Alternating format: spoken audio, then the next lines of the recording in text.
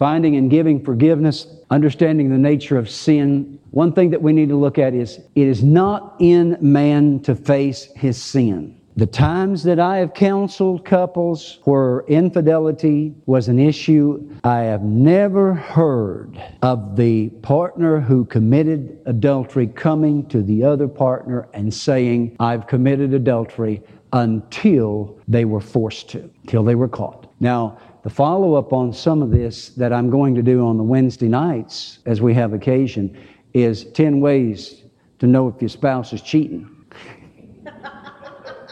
Oh, I've got a lot of good stuff to follow up on this with on Wednesday night. We're going to have some good discussions, but we're going to learn from them. There are very clear signs, by the way. It's not rocket science. He prefers to hide or disguise his sin. He or she, okay? I'm saying this so that we can get a grip on finding or giving forgiveness. If we don't understand the nature of sin, we're not apt to find or give forgiveness. God is light, and light always makes manifest that which is hidden or disguised. In short, God tells us the truth about our sin. Finding and forgiving, understanding the nature of sin, it's up to us to acknowledge our own or own up to it. The Holy Spirit working with the Word of God points the finger at every case of infidelity and says that's sin. Now, when was the last time on a TV program you heard that? Do you realize that infidelity is condoned left and right on TV and in movies?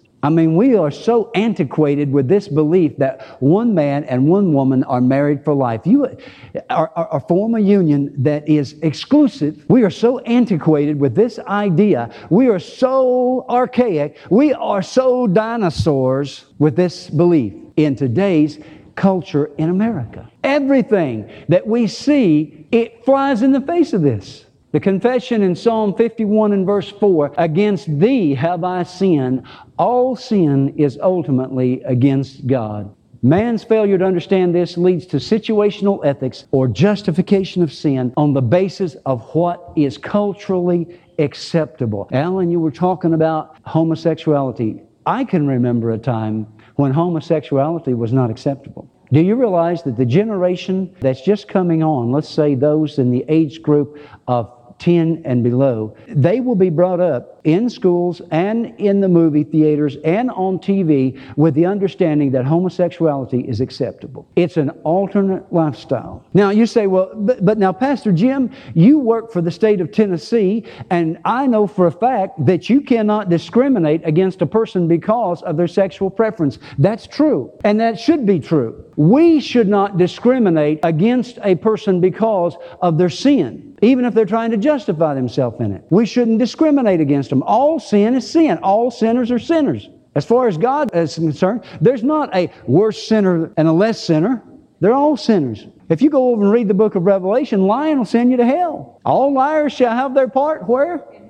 In the lake of fire that burneth forever. So let's understand it this way. We don't discriminate, but we call an ace and a spade a spade. If it's a sin, it's a sin. I don't care if you feel okay in doing it or not. I call it a sin because the Bible calls it a sin. That's just the way it's got to be. We don't make allowances for people because they feel that they have been discriminated against by others. We don't make special allowances for them and say, well, now, you know, you poor little homosexual, we're just going to receive you into membership. We're not going to ask you to change your lifestyle. And if you get called to preach, we're going to ordain you to preach and just put you right there in the pulpit and let you just bring up a whole bunch of little homosexuals after you.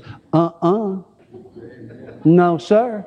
That's stupid. No more than I would put an adulteress in the pulpit and say, well, you're just misunderstood. Just go ahead and flounce your stuff before the whole flock and see how many women you can drag away. Not going to happen, is it? Why? Because it's not the Bible, it's not the Word, it's not in agreement with the Word. So we love the sinner, we hate the sin. We call the sin, sin, and we teach the Word of God and expect repentance. Amen?